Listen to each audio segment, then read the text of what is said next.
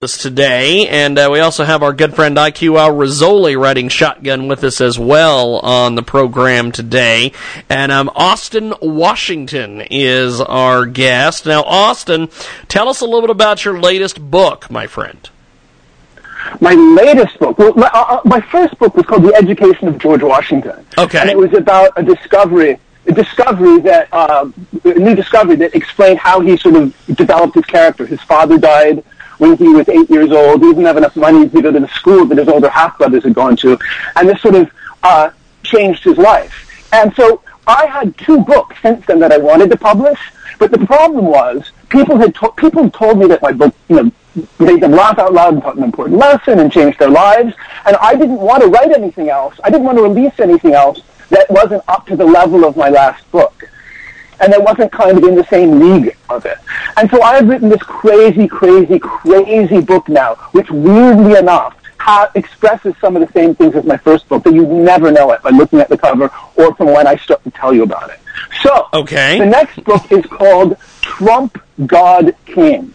Don't ask me why. It's called Trump, God, King. There's a website, trumpgodking.com. And shall we? I feel like I'm giving a monologue. Maybe you should interject every once in a while. So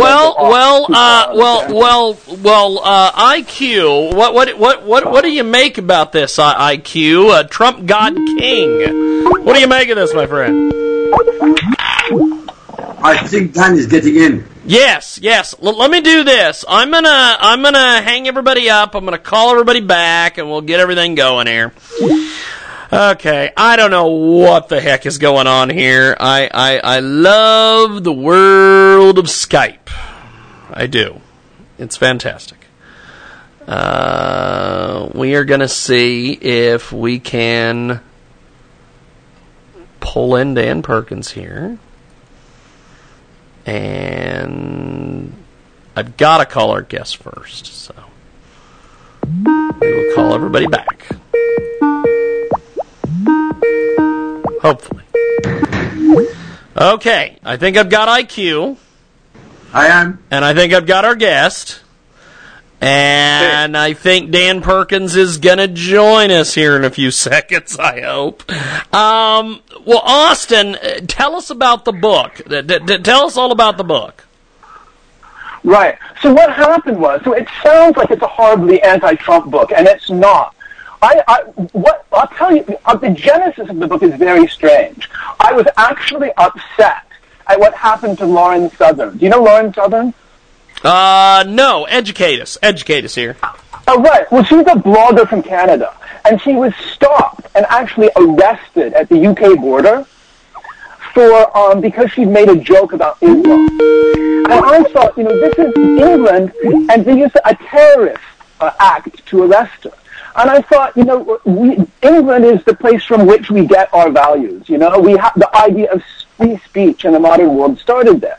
And the fact that England has become so sort of left-wing to the point of being like a Marxist dictatorship in some regions is just wrong. And I was so mad at England, I just wanted to imagine blowing it up. And I thought Trump could do that. That was sort of the idea. And I just thought I'd write a little story to entertain myself. But what came out was something much different. And so what the book is now is there's a kind of a comic plot about Trump, which my first book, people laughed out loud, and it taught them an important lesson. It was like relatively serious scholarship. This sounds crazy by comparison. But what happens is there's a sort of comic plot about Trump in the odd number chapters. And in the even number chapters, there's sort of a strange kind of interjection of George Washington into the picture. And so the comedy comes, in one sense, from Trump just sort of acting the way Trump acts, except a lot more. And the point of the book is to contrast the way George Washington was with the way Trump is. Okay. So that's it. But it's like I'd much rather Trump be in office than Hillary, for example. Okay, Dan. I'm trying to call. Dan. Dan, are you there, my friend? We're having some issues here with trying to connect you with our guests. Can you hear me, Dan? Dan, can you hear me? We're going to go back over here to Austin, Washington. He is our guest here on our big program, Coast to Coast and Border to Border. He is a amazing author. He's got a great book. It's titled Trump, God, King, and he's with us today here on our big broadcast. Now, your book is stealing the hearts of reading enthusiasts everywhere. What elements did you draw upon to develop this book? Well, as I said, on the one hand, I have the absurdity of Trump. On the other hand, deeply ingrained in my system from having spent a really long time learning about sort of colonial America and George Washington to write my first book, it's kind of a combination and a clash of those values and of those ways of being. You know, my thought about Trump actually is this. He was a genius at looking around the world in which he was born in and doing the best thing for himself he could do with it, right? Because the highest ideals we have in this society are sort of money and fame. And he won. But my point is that can seem silly if you look at it with a satiric lens, and if you compare it with other times when people had other priorities and other values. It does make you reflect upon your life and your society, and kind of perhaps adjust your thinking about what is possible. We have got a great guest with us today. He joins us live here in our broadcast. He is a fantastic guest. He has got a great book out there, Austin, Washington, with us, and he's got Trump, God, King. It is an absolutely amazing book, and he's with us today here on iHeartRadio and AMFM247.com. Now, what kind of reactions have you been getting to the book so far? It's TrumpGodKing.com, by the way. Yes, indeed. So what happened? I don't want to, I'm sure you're the best radio host in the world. I don't mean to correct you. Not a problem. I've had people do that to me all the time. It's now available there's a preview of it available at Trump, God, King. Yes. And I'll tell you what happened was, the best reaction I got was, and this is why I did it this way. You know, my first book took years to write. It was done with the editor. It was like a collaboration. Dan, can you hear me, my friend? Dan Perkins, can you hear me? Can you hear me, Dan? Dan Perkins, can you hear me? Dan, can you hear me, my friend? And so he said, this is bad. I mean, it's okay. But what you're doing is it looks like you're anti-Trump, and you're not really making the point you want to make. And that's when I decided to interject George Washington into the book. And that's where it sort of became something worthwhile. So the reaction I'm getting, is rather slim right now, but it came from somebody who said my last book was the best book I've written about George Washington, and I waited. This is my third book I've written, and the first one I'm releasing since then, because I wanted to wait till something I thought was as good as that is available. So, TrumpGodKing.com. Fantastic. We've got Trump, God, King. We've got the author with us today, Austin, Washington. The website is TrumpGodKing.com. And he joins us today here on our big broadcast, coast to coast and border to border on TuneIn, iTunes, and Radio Loyalty. We're going to be joined by Robert Spencer from Jihad Watch, and the middle of the hour. Right now, our guest is Austin, Washington from the website TrumpGodKing.com. The book is titled Trump, God, King. And this book, absolutely amazing. Give us the profile of the typical reader who's going to love your book, Austin, Washington. Okay, well, I know this sounds very, very strange, but, because... Dan Perkins, can you hear me, my friend? Dan Perkins, can you hear me? Dan Perkins, you're live. Can you hear me, Dan? Dan Perkins, can you hear me, my friend? Dan Perkins. Dan Perkins is not with us.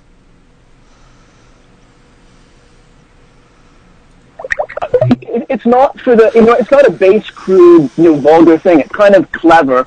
It kind of has some highfalutin ideas in it, one might say. But I think they're expressed in an accessible way. I wouldn't expect, I don't know. I saw a play by Vonnegut the other day in New York, and I was just blown away by the way his sort of way of thinking works even on the stage. And, he has a very non-linear approach.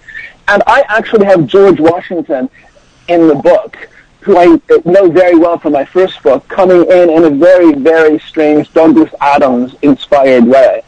So it's hard for me but I'll tell you, with my last book, this lady drove with over 100 miles to see me. Dan Perkins, can you hear me? You're live, Dan. Can you hear me, Dan? Dan Perkins, going once. Going twice. Sold to the man in the big blue hat, Dan Perkins. I think my last book really, I think because of the subject and because looking at the sales, it was mainly hardbacks that were sold. I think a lot of the people were sort of like maybe older. There's nothing wrong with that. And maybe people who just wanted one more book about George Washington. But what I really want is, anyone who wants to laugh, because the book is literally laugh out loud funny, who might want to get a little bit of a reminder about some other ways that we can look at the world as opposed to the one that we currently live in, which is, as I said, one based on fame and money and nothing really close to honor or truth or justice in the way it was thought of. Dan Perkins, Dan, can you hear me, my friend? I can't hear you. Can you hear me? Can you hear me, Dan? I can't hear you, my friend. We've got a guest. I've got to go back to them. Well, Austin Washington with us today here in our broadcast, coast to coast, border to border on TuneIn, iTunes, and Radio Loyalty, the fantastic Austin Washington. Now, why do you think that this book will appeal to readers, Austin? Well, the fundamental. Well, I'm sorry, I'm hearing an echo. The fundamental reason is that, and I'm not kidding, it really did make people fall off their chairs laughing last time. And so I think, to be honest, I'm reading Test of the D'Urbervilles now, to be honest, but normally it's so hard in this modern world to have an attention span long enough to read a book. I find, YouTube has shortened everyone's attention span. And so this book, it has sort of ideas and ideals that people really ought to know about. I mean, anyone who's an American really ought to think about them. But they're presented in a way that will make you laugh. And I think that's a weird thing. And when I say it makes you laugh out loud, it literally makes you laugh out loud. So if you're to laugh out loud, if you're slightly intelligent or more than slightly intelligent, and if you're interested in making the world and your life better. Because, there's another thing that's talked about in this book. George Washington had this sort of way of becoming successful that was only discovered a couple of years ago, and it was first talked about in my book. It was something that was hidden. It was not hidden exactly, but within his records, it was just discovered recently. And so, if you also want to learn how to make your life a little bit better, you can get that from the book. It has everything for everybody. No, but seriously, I can't really be more specific because I was surprised and shocked when I saw the breadth of the sorts of people who liked my book. I did a TV show in Los Angeles, and the producers' kids came, and they really were interested in it, and they really wanted to meet me. So it's kind of, and I think this book is a lot more broadly appealing than my last book. So, I think everyone who's slightly intelligent. Austin Washington with us today. He joins us live. He has a brand new book titled Trump, God, King, and the website, TrumpGodKing.com. I think we've got Dan Perkins. Dan, can you hear us, my friend? I don't know if we can hear Dan Perkins. We can't hear Dan Perkins. IQ, Dan's having some audio issues. Listening here to Austin Washington, do you have any questions or any feedback or anything for him? Yes. At the beginning of the conversation, he was talking about somebody who was a lady coming from Canada and was stopped at the border. Oh, right. Yeah, I was simply saying that was kind of the spark that got me writing. There's an internet. It's funny you don't know about her. She's quite well known on YouTube at least, but she's a kind of an internet blogger, and she had made a kind of a joke. It wasn't really a joke about Muslim Islam. It was actually a sort of a stunt to show that the police in England would crack down on free speech if it was kind of offensive to Islam, but wouldn't do so if it was offensive to Christianity. And she thought that was kind of, an interesting way that London has gone these days. But because of that, she was literally arrested under terrorist charges and held in prison for a day before she was banned from the country for literally making a joke. And that just made me sort of so mad at the way this world is going, because, I'm all for being polite and respectful, but you shouldn't be arrested and put in prison for a joke in the West, much less anywhere else in the world. And that was kind of, to be honest, that's not really, that's kind of that's the plot of the book, but it's not the point of the book. The point of the book is more just fun, it's kind of about, it's not really political, it's more about character, I would say. Yeah, but I mean, what started you is correct. What's happening today in both in the United States of America and in Europe, as you said, you can curse Jesus, you can curse the Jews, but you can't discuss Islam.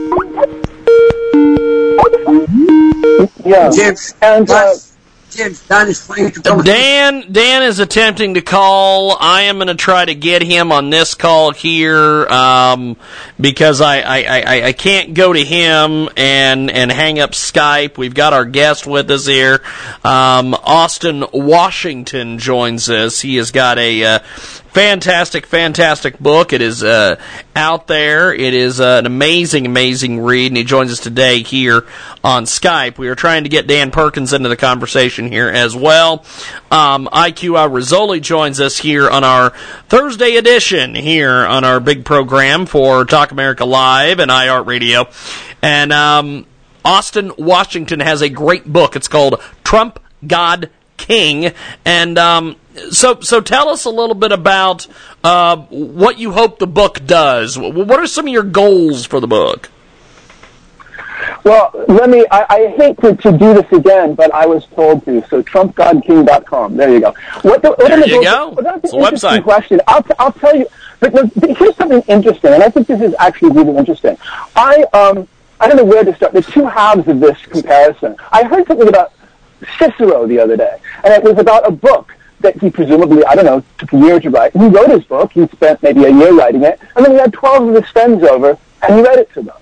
And I thought, what a different world it was when people did things to kind of make the world a better place rather than for some sort of commercial reason. I was in a Barnes & Noble recently, and there was a book by a Harvard professor called How Not to Suck. And I feel that when you go into a bookstore these days, you don't even see books of book-like products.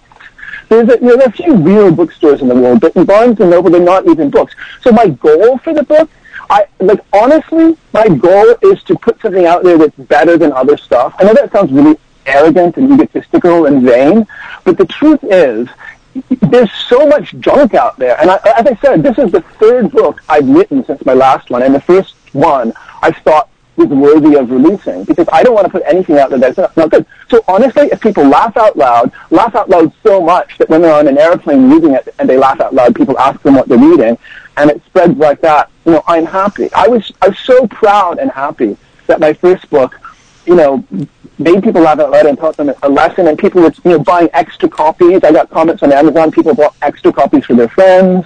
People bought the electronic version and then got the hardback.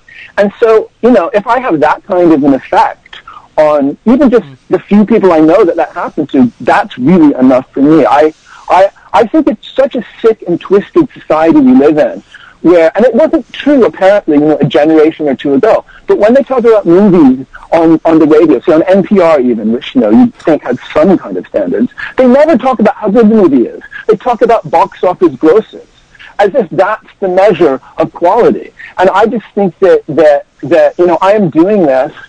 I made a very, very provocative name and a very, very funny cover. And, because I'm influenced by the society, and at some level I want people to read it.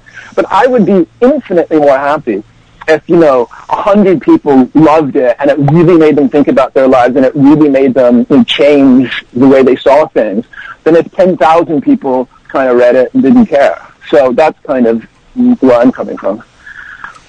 We have got the great Austin Washington. He joins us today here on our website, JiggyJaguar.com, also iHeartRadio, AM/FM247.com, TuneIn, iTunes, and Radio Loyalty. The book is titled Trump, God, King, and the website is TrumpGodKing.com. That's TrumpGodKing.com. And Austin Washington is the grandnephew of President George Washington and has penned a brand new ebook that he is offering the first chapters for free to download, available at TrumpGodKing.com. The book is entitled Trump, God, King. And Austin, this book, incredibly well written. Talk to us a little bit about what you hope the book accomplishes, what you want people to do with the book, all these things. I'll tell you something else that I was thinking about the other day that's really, really bizarre. So what you were talking about, what I hope the effect it has on other people. But there is some weird, strange thing in our society which still exists, and I don't understand it. If I am on a cable news show as an expert, people view me with more credibility. And yet, the way you get on one of those shows is by paying $36,000 to a publicist for a year, and he kind of increases your reputation, and you're on the show. And it doesn't say anything about the quality, of your character or of your work. And so a little part of me thought, last time I had a PBS show about my first book, and I did a ton of radio shows, and I thought, well, maybe this time I should start going on all of those shows as a kind of, some sort of Mark Stein commenter on society. And I started to realize that I don't believe anything in the media much. It's all so biased and slanted. And I kind of am much more partial to sort of the way the world is evolving. Like, for example, I was talking about Lauren Southern earlier. She's a kind of a journalist who just does YouTube. I think somebody must fund her. I don't know where she gets the money to do her thing. So, and to the extent, I can't, it's such a difficult question to answer. I think it's, in this kind of world in which we live in, the future is unknown, and it's unknown where this book will take me. I was shocked and surprised, as I said, that last time people drove really far just to see me and to tell me that the book, affected them and made them laugh and changed their lives. And as I said, that's what I'd like it to do. I don't know what else to say. I was talking. Do you want to hear a little story about an author story, if you have a few more minutes? Yes, tell us all about it, my friend. Okay, so there's this guy called, the guy who wrote, The Alchemist. You know that guy, The Alchemist, that book? It's a really, really famous book. And he came to my university once, and he was talking about his famous book called The Alchemist, Paul Coelho, that's it, that sort of changed lives around the world. And I remember looking at him and thinking how sad and lonely he was, because he'd sort of put himself up into this position where he was kind of on a pedestal. And people were looking at him as if he had some sort of special magical power because he'd written a supposedly, quasi-spiritual book. But I just thought I was so much happier being me than being him. And the reason I say that is one of the most important things that George Washington said throughout his life, from the beginning of his life, or at least very early on to the end, was that he felt he was guided by this thing called providence. Now, he went to church because he had to go to church, or as part of his duties as a member of the society, the society in which he lived. But he would often leave at the communion because he didn't actually believe that much. But he so deeply believed in this thing called providence that, for example, there was a battle where he was shot, and his telling of it changes throughout his life. He was shot early in his life. When he told the story, there were like 2 bullets through his hat, 1 through his cape, and later on the number of bullets increased. But the point is, when he wrote to his commanding officer and when he wrote to his mother, he said, I was very fortunate. But when he wrote to his closest brother that he was closest to, he said, providence saw me through. And at the same time, the Indian, the American Indian who was a marksman, and he was assigned specifically to shoot George Washington in this battle, stopped after a while because he said, this guy is protected by the Great Spirit. And And I think that that sort of theme is in my first book, and it's also in this book. It sounds out of place, perhaps, but it's there. And I think of all the things that George Washington sort of represents, that's one that's never talked about. And I think that's the most important, that he felt and believed that somewhere inside him was this kind of divine thing, and that it sort of guided him and protected him. And to be honest, if this book had any effect in the world that would make me happy, it would be if more people sort of thought about that. It's especially hard to do in this world where when you wake up, no offense, you turn on the radio, and then you check your phone, and you check your messages, and you go to... I heard the other day that the average American spends 11 hours a day consuming, quote-unquote, media. And all of your listeners are consuming media now, and it's a great thing to consume this media. But I think that there is that kind of thing that George Washington felt throughout his life, that lots of people feel, that I think is the most important thing in any of his writings, and it's throughout his life, throughout his writings. And so if people could sort of think about that a little, that would be, and you don't need to read my book, TrumpGodKing.com. You don't need to read it to think about that. If you just think about that after the show is over and after you've bought all the products from the commercial sponsors, that would be, I think, the greatest accomplishment, because it's a hard thing to do in this cacophonous world. Well, I appreciate you making time for us today. Austin Washington with us today. He's got Trump God King, the website, TrumpGodKing.com. That's TrumpGodKing.com. And for the people in the cheap seats in the back, TrumpGodKing.com. Write it down. It's TrumpGodKing.com. Austin, I appreciate you being with us here on TrumpGodKing.com, and we'll talk to you soon. TrumpGodKing.com. Awesome. Appreciate it. TrumpGodKing.com. Bye. It's TrumpGodKing.com. We got more coming up on TrumpGodKing.com.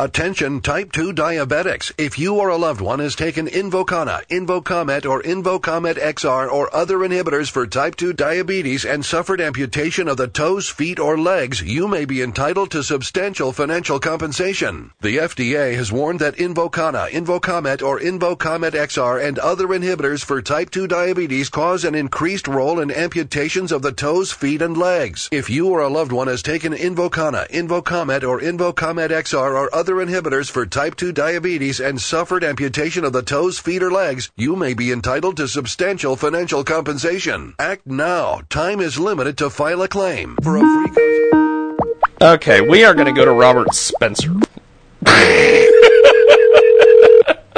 Hello? Hey, Robert, what's going on, my friend? It's James Lowe from iHeartRadio. How are you today, my friend? Great. How are you, James? Pretty good, actually. I apologize that we're getting to you a couple minutes early, but we had a guest. Basically, they kind of flamed out, so I wanted to get to you. No problem. Actually, I thought you were late. No. I had you down at 5 o'clock. Oh, okay. Well, I had you down for 30 after. I apologize. We got both of our radars crossed there. I apologize, my friend. And no problem at all. We've got Robert Spencer with us today. He joins us live here in our broadcast. And you can get more information on our website, JiggyJaguar.com. We've got a complete information up there on Robert's books and everything that he's doing. We are going to bring in our other panelists here, IQ Al Rizzoli. We're also going to bring in the great Dan Perkins. And we are going to see if we can get Dan Perkins in here, because our last segment where we tried to get Dan in, it was kind of a cluster. So we are hoping that we can get Dan in here for this interview. And Robert Spencer joins us today here in our broadcast. By the way, Austin Washington's interview is available on our website at JiggyJaguar.com, and I believe we're being joined by the great IQ Al Rizzoli. And IQ, that last guest, I apologize, my friend. That was just kind of a hurricane. I have no problem. But we've got our guest with us today, Robert Spencer, director of Jihad Watch. He is also the author of The History of Jihad, From Muhammad to ISIS, and he joins us today here on Skype. And Robert, first of all, talk to us a little bit about this book, because this is absolutely amazing. Tell us a little bit about the book. Absolutely. This is the first and only, No, go ahead, my friend. Go ahead. Go ahead. I just want you to tell us about the book. Gotcha. Understood. This is the first and only comprehensive narrative history of jihad in the English language. It is the first book to cover every aspect of jihad, not just the jihad against Europe, but the jihad against India, which is a terrifying story that is very little known in the United States, and the jihad elsewhere. This is the first full one-volume treatment of the entire phenomenon, and it shows that wherever there are Muslims and non-Muslims, there has been conflict started by the Muslims. This is not to say that every Muslim has done it, but a sufficient number has to create an ongoing war that has gone on now for 1,400 years, and that most Americans have no idea is even being waged. Now, IQ Al Rizzoli, I know you have some questions here for Robert about this book, so I'll get the heck out of the way and let you chat, my friend. James, let me tell you something. I am with Robert practically every day. He doesn't talk to me, I don't talk to him, but I read his articles on Jihad Watch. We are reading the same script. There are very few human beings who can debate Islam in public and not lose, and Robert is one of them. Robert, I know about your book. I read many of your books.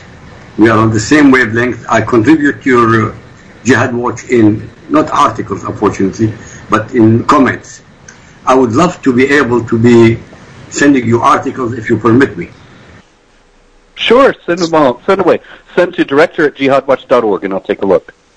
Thank you very much. I don't want to ask any questions from you because I know exactly what you're doing.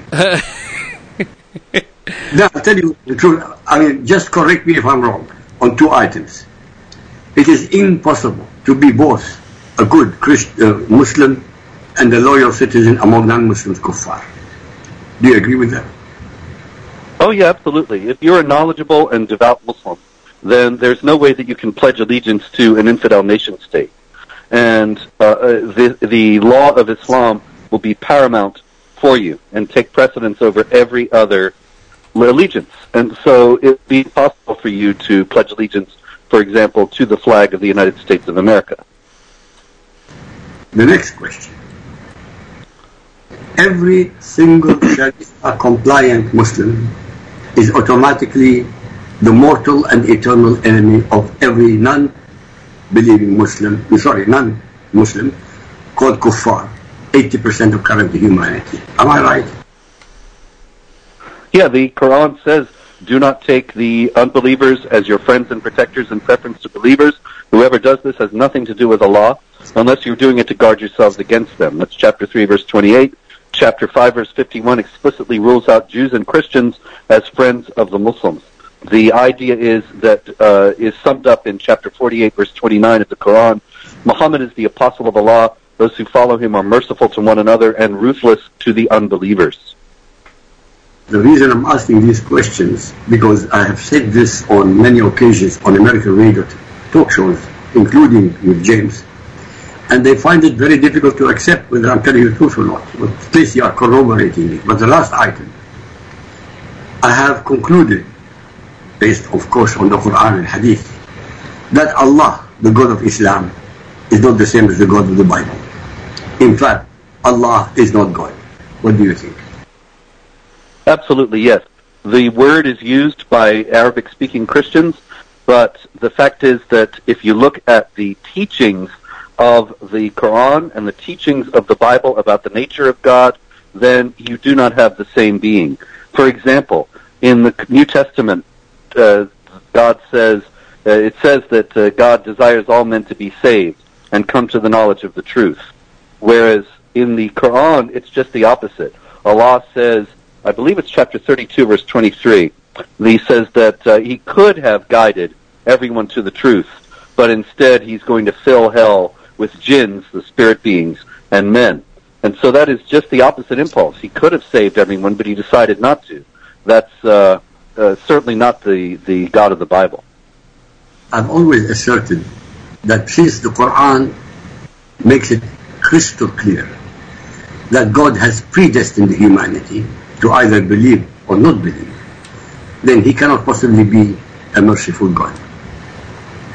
What do you think? Yes. Well, the Quran always insists that Allah is merciful, but there really isn't any mercy. If He's creating some people for hell and not guiding them to the truth knowingly, how is that merciful? Exactly. You see, we are talking the same language. So, please continue about your book. Yes. I was interested mostly in about what happened between the Arabs and the Muslims in India. Could you tell us about it? Absolutely. This is the first book to detail the horrifying story of the jihad in India. And it shows that it was especially bloody because the people of India, the Hindus of India, were not the people of the book. The people of the book is the Quran's term for the Jews and the Christians who they have legitimate revelations according to the Quran, but have twisted them and changed them from their original meanings. And so they need to be subjugated under the rule of the Muslims, but they are, because they have legitimate religions, they are allowed to practice those religions as long as they submit to the hegemony of the Muslims. But the Hindus are not people of the book, so they do not have that privilege. They have to either convert or die. And even though it became early on in the jihad against India, it became impossible to kill all the Hindus who would not convert to Islam, and so they were granted honorary people of the book status and allowed to submit to the rule of the Muslims. At the same time, the Muslims in India were still extraordinarily brutal to the non-Muslims, especially in regard to their temples, and thousands of Hindu temples were destroyed because it was considered that this was something that the Muslims had to do to show that idolatry had been defeated by the Muslims. And so the jihad against India, it's an appalling story. It's a story that Americans need to know. It certainly sheds a lot of light on what is going on in the between India and Pakistan, even to this day, and in general in Asia. And so it's very important that it be known, and it is not known for the most part. Another question. You mentioned that the Muslims say that the Jews and the Christians perverted their book. You know as well as I do, Yes. there's not a single Muslim on planet Earth who can prove it, for one simple reason. In the Quran, Muhammad tells his followers, or Allah tells the followers of Muhammad, that if you don't believe in what Muhammad is saying, go to the people of the book to prove it.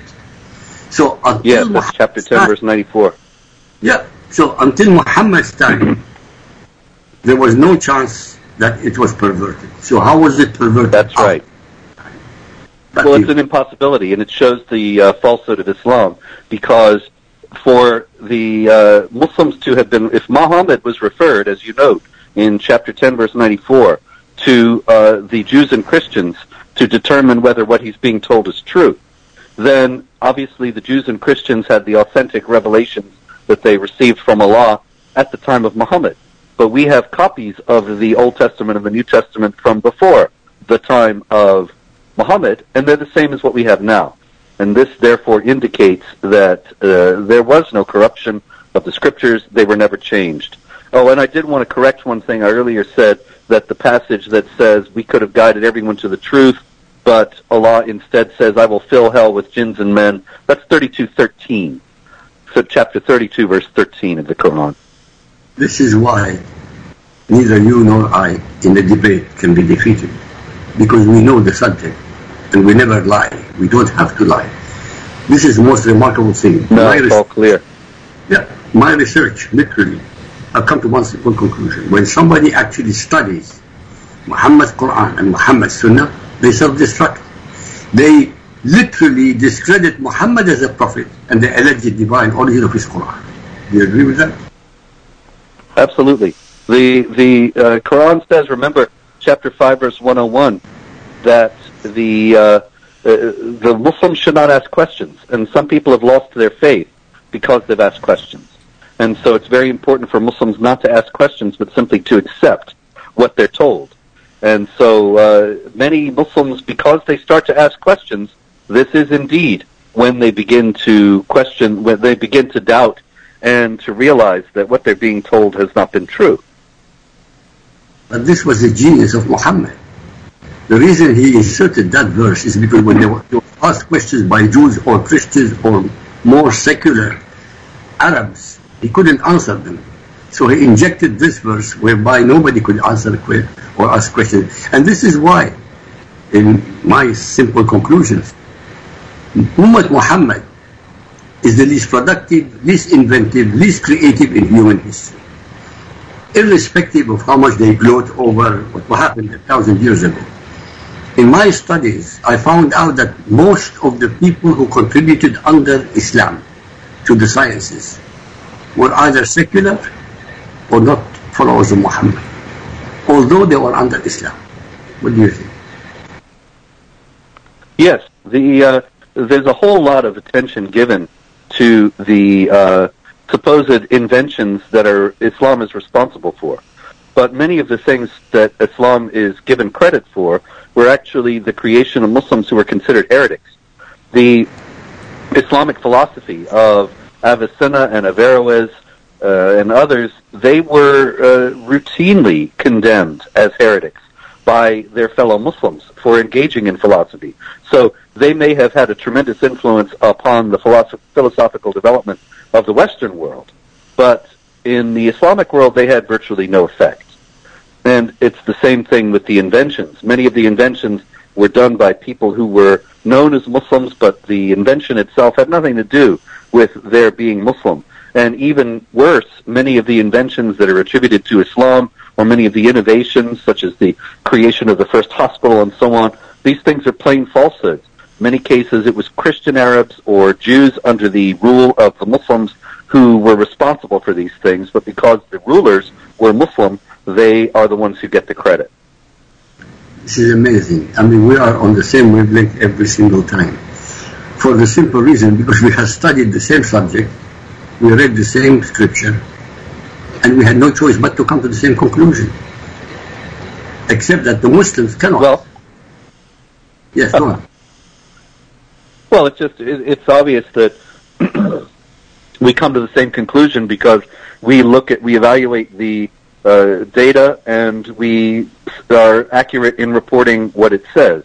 And that the Muslims challenge us because they are not willing to acknowledge, and they don't want people to know the actual content of what's in Islamic teaching. Have you had any confrontation in a debate with any Muslim? Yes, I've debated quite a few, as a matter of fact, and you can find the debates, many of the debates, on YouTube of my debating various imams and other Islamic spokesmen. But how did you end up with them? I don't understand. You should have defeated them. I should have defeated them, or they should have defeated me? No, you should have defeated them, obviously. Yeah, well, I think that's exactly what happened every time. And the people can see the debates and evaluate for themselves. Right. We've got a great guest with us today. Robert Spencer joins us here in our broadcast. He has got a fantastic website, jihadwatch.org, and Robert Spencer is the director of Jihad Watch. He's with us today here on our big broadcast. He has a fantastic book. It's available on Amazon, and this is just an amazing, amazing book, The History of Jihad from Muhammad to ISIS. We've also got IQ Al-Rizzoli with us today. And Robert, IQ has been talking about some of the things you talk about in your book. He is, as he mentioned, he's been on our radio broadcast for many years. He's been on a lot of different television broadcasts as well. Why do you think that this continues to be a big issue with Islam when there are folks like IQ and yourself out here speaking out? How does that get buried, I guess? Well, there's a concerted effort to bury it. People portray us as ignorant, as Islamophobes, without actually refuting anything that we say or showing anything that we say to be hateful or bigoted or any of the things that they charge. They just make the charge and then use that as an excuse to ignore us and to not confront the truths of what we are producing. And so this is it's simply an effort to obfuscate and to confuse people and to make them think that things are other than what they are. That they are, there's a concerted effort, in short, at deception. And the American people are being lied to. They're being lied to by people who are powerful and have a great deal of influence. And consequently, most of them have no idea of the truths of these things, so that if they were to come across one of us talking about them, they would probably think that we were the ones not telling the truth. Robert, would you tell our listeners about your attempt to start a TV station, if I remember? Yeah, it's not actually a full-fledged TV station, just a studio. What I'm trying to do is I was given the possession of a former TV studio. There's a little bit of equipment in it, but it's an unfinished space, and I'm hoping to raise a little money to make it into a studio and to make regular videos from there with guests and on various issues, bring my books into video form, so that people who don't read books, which is unfortunately an increasing number of people, can have access to the material. This is something that's going to be a long-term effort, but I have started an account on Patreon for that, and so those who are interested in that can go to Patreon and read about it. Would you be interviewing people? Yeah, I hope so. I hope that ultimately I'll be doing that over Skype or some other method, and maybe even in studio. Good luck. I wish you the best. Thank you. We've got Robert Spencer with us today. He joins us live here in our broadcast. He's the director of Jihad Watch and author of the brand new book, The History of Jihad from Muhammad to ISIS. Now, tell us a little bit about the writing process for this book, my friend. Well, this book I tried to base it entirely, or as much as possible, on eyewitness accounts and on accounts of the court historians in many cases. A lot of the Muslim rulers, they had historians on their staffs, and the historians would write pretty much as things happened, a history of their reigns. And a lot of them, it's kind of hair-raising reading, because they were writing about how wonderful and glorious this ruler was, and glorying in the brutality and the violence of his reign.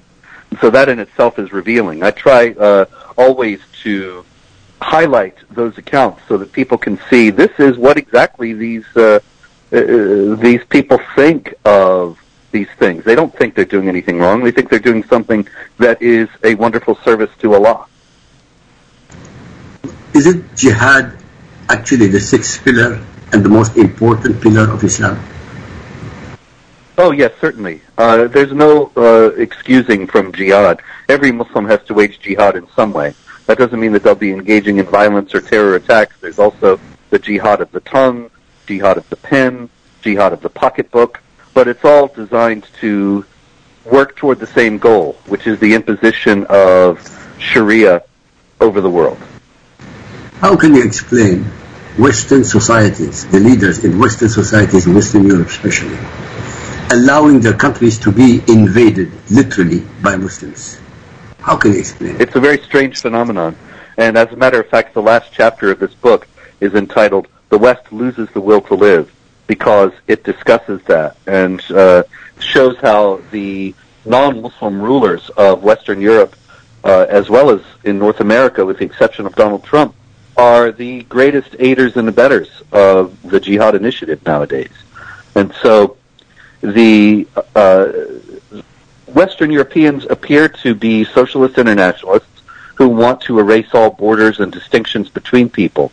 And so they are bringing in massive numbers of Muslim migrants into their countries without caring in the least, apparently, about the fact of the teachings of Sharia and the supremacist idea that Islam must dominate and not be dominated. And so this is the reason why there's Sharia enclaves growing in Washington and why they're only going to increase.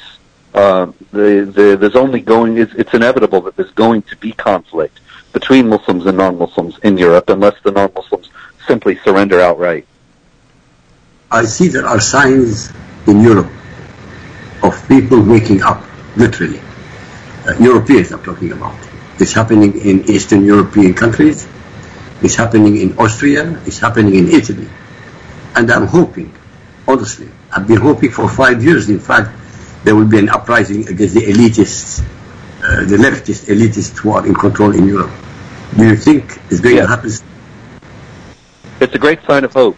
All the countries that you enumerated, as well as the continued success of Geert Wilders in the Netherlands and some others, there's a chance that the Europeans could turn this around. I think it's going to be very difficult at this point, and it's not going to be without some violence. This is not to say that I'm recommending any violence or approving of any. I'm saying that Muslims in Europe are going to be violent if their desires to impose Sharia in various places are thwarted. But there is a chance that free societies can indeed be preserved, at least in some parts of Europe. How do you think this can be done? Even if we assume every single European country turns around and becomes, let's say, what they call them rightist, which is really patriotic. How do you resolve, in your opinion, how can you resolve the fact that there are millions of Muslims already in Europe who will never integrate, who will never assimilate? Well, there's going to have to be the point made that there's one law for all people. One law for all people. No Sharia, no enclaves where Islamic law is enforced, but only one law. And those who do not obey the one law and have no desire, no intention of ever obeying the one law, then at a certain point they're going to have to be deported. It's that simple. And the Muslims who are willing to renounce in word and in deed, sincerely and honestly, the aspects of Sharia that are at variance with the laws of the land, and who, in other words, are going to have to give up these aspects of Islam that have led to jihad all these centuries, but give them up sincerely and in a way that can be verifiable, then they're welcome to stay. But if they're going to be people who are creating conflict around the continent and trying to Islamize it, then at a certain point the Europeans are going to have to decide whether they're going to simply allow that and be Islamized, or invite these people to go and make it clear that they're not welcome in Europe. I hope they will wake up to the second one, and I hope they do that soon. Because even in England, as I'm speaking to you now, they're allowing Sharia to take over. Yes, that's quite right. It's a very dire situation in the UK, especially because the British government appears to be determined to appease and accommodate Muslims wherever possible, and has no apparent interest in asking them to obey the laws of the land. The trouble is the collusion also of the police and the media. By the way, this is exactly the same thing as is happening in America. The media is corrupt. The media is fake. In Europe, it's also, the media is corrupt and fake. They never tell the truth about Muslims. You can curse Jesus, you can curse the Jews, you can curse the Hindus and the Buddhists. But if you tell the truth about Islam, they arrest you. Yes, you're quite right. And this is a very dire situation, because the freedom of speech is the foundation of any free society. And if this continues, there will not be free societies in Europe. And yet the tremendous amount of police resources in the UK is now devoted to tracking down so-called Islamophobia online. In other words, they're not dealing with real crime. They're making sure that nobody says anything they don't like about Muslims and Islam. And if this continues, then Britain will be dead as a free society, and Muslims will be established as a privileged class, who are able to do whatever they wish without being criticized. But Islamophobia is an oxymoron. There is no such thing as Islamophobia. Because if you study Islamophobia is irrational fear of Islam. But fearing Islam is totally rational. And in fact, not fearing Islam would be irrational. Hence, Islamophobia is oxymoron. Yes.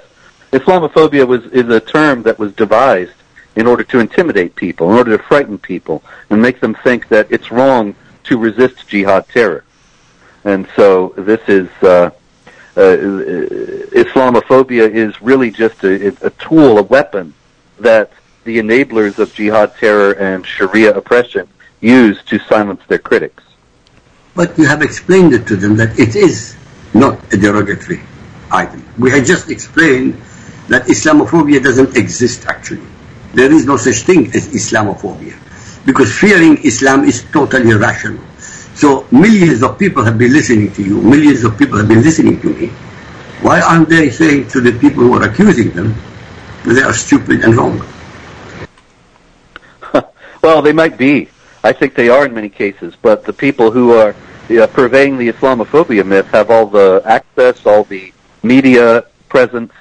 They're the ones who are on the talk shows, and so people are propagandized. They are constantly told that Islamophobia is this major concern, and that jihad terror is a lesser concern.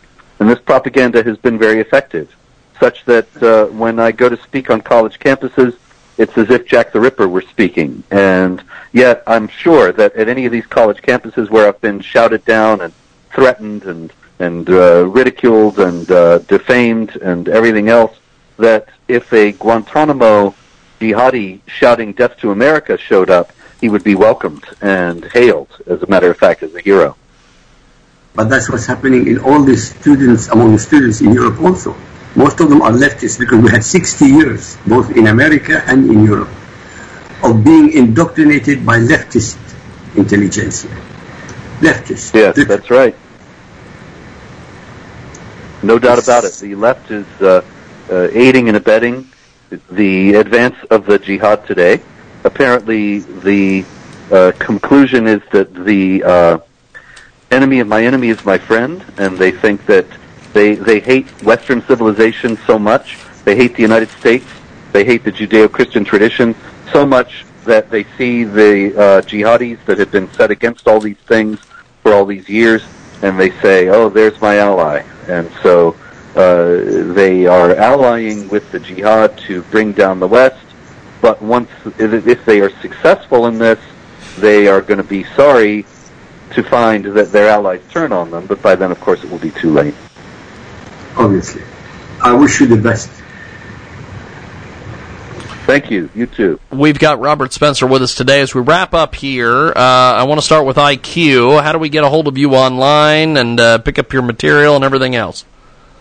Well, as I said, I've got my trilogy of books, Lifting the Veil, the True Faces of Muhammad and Islam. And also, if you just Google my name, Al-Rassooli, Alrassooli, you have everything free of charge. Fantastic. You want to know Islam. And Robert, how do we get a hold of you online and pick up your books and everything else? You can find it all at jihadwatch.org, and that is updated many times daily with news and commentary about jihad activity that you will not find anywhere else. And the books are at Amazon.com, BarnesandNoble.com, and in any self-respecting bookstore. Fantastic. Well, I appreciate it. This